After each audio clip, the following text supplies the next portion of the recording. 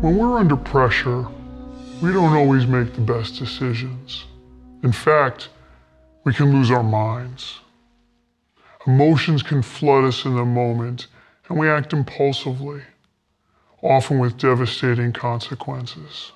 At best, we may fail at what we're trying to accomplish by not performing our best and making a mistake, but at worst, we can lose all control and people get hurt.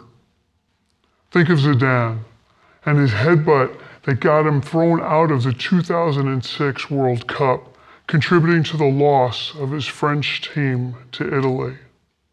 Or Ron Artest of the Pacers punching fans during the Malice in the Palace in 2004. These actions and reactions, they're mindless, pure emotional reactions. As performers, we want to be mindful. Because to be our best, we must be aware of and intentional and purposeful in everything that we do. From where we guide our focus and attention to the very specific and sometimes precise actions we take. Enter mindfulness as a performance enhancement strategy. Now, mindfulness in sport is a relatively new topic. Mindfulness itself is an ancient concept, at least 2,500 years old, and has been widely researched and applied in medical settings and psychotherapy. There are several definitions of mindfulness, but my favorite is from Jon Kabat-Zinn, and it's rooted in Buddhist philosophy. Paying attention in a particular way, on purpose, in the present moment, and without judgment. Mindfulness and acceptance-based models of performance enhancement look to change our relationship with internal experiences, rather than change the frequency, intensity, or form of the experience itself. This is in stark contrast to more traditional psychological skills training interventions that seek to create the kind of ideal emotions, sensations, thinking, and self-talk for peak performance.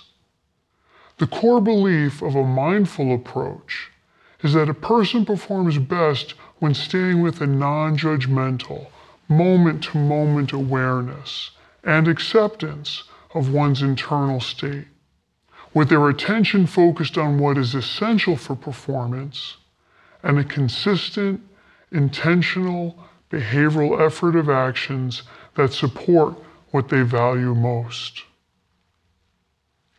The traditional psychological skills training model, often abbreviated PST, includes strategies like goal setting, imagery, pre-performance routines, and self-talk.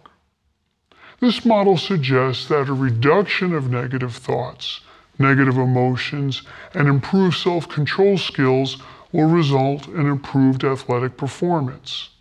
And we'll review these skills later on in the course, but while they're widely used and often beneficial, there are serious challenges to the idea that they are the direct mechanism of action leading to quality performance. In a review by researcher Zella Moore, co-author of the Mindfulness Acceptance Commitment Approach, she contends that a mindful and acceptance-based intervention is not only effective, but that it's the mindfulness practice itself that's responsible for the improvement. And let me say something about practice here. To truly understand and benefit from mindfulness, you must practice it yourself and experience it directly. It's not something that you can intellectually understand and get benefit from. So, just a warning, if you really want to understand this lecture, I strongly encourage you to practice it. What I find most fascinating is that mindfulness meditation actually changes brain structures and functions.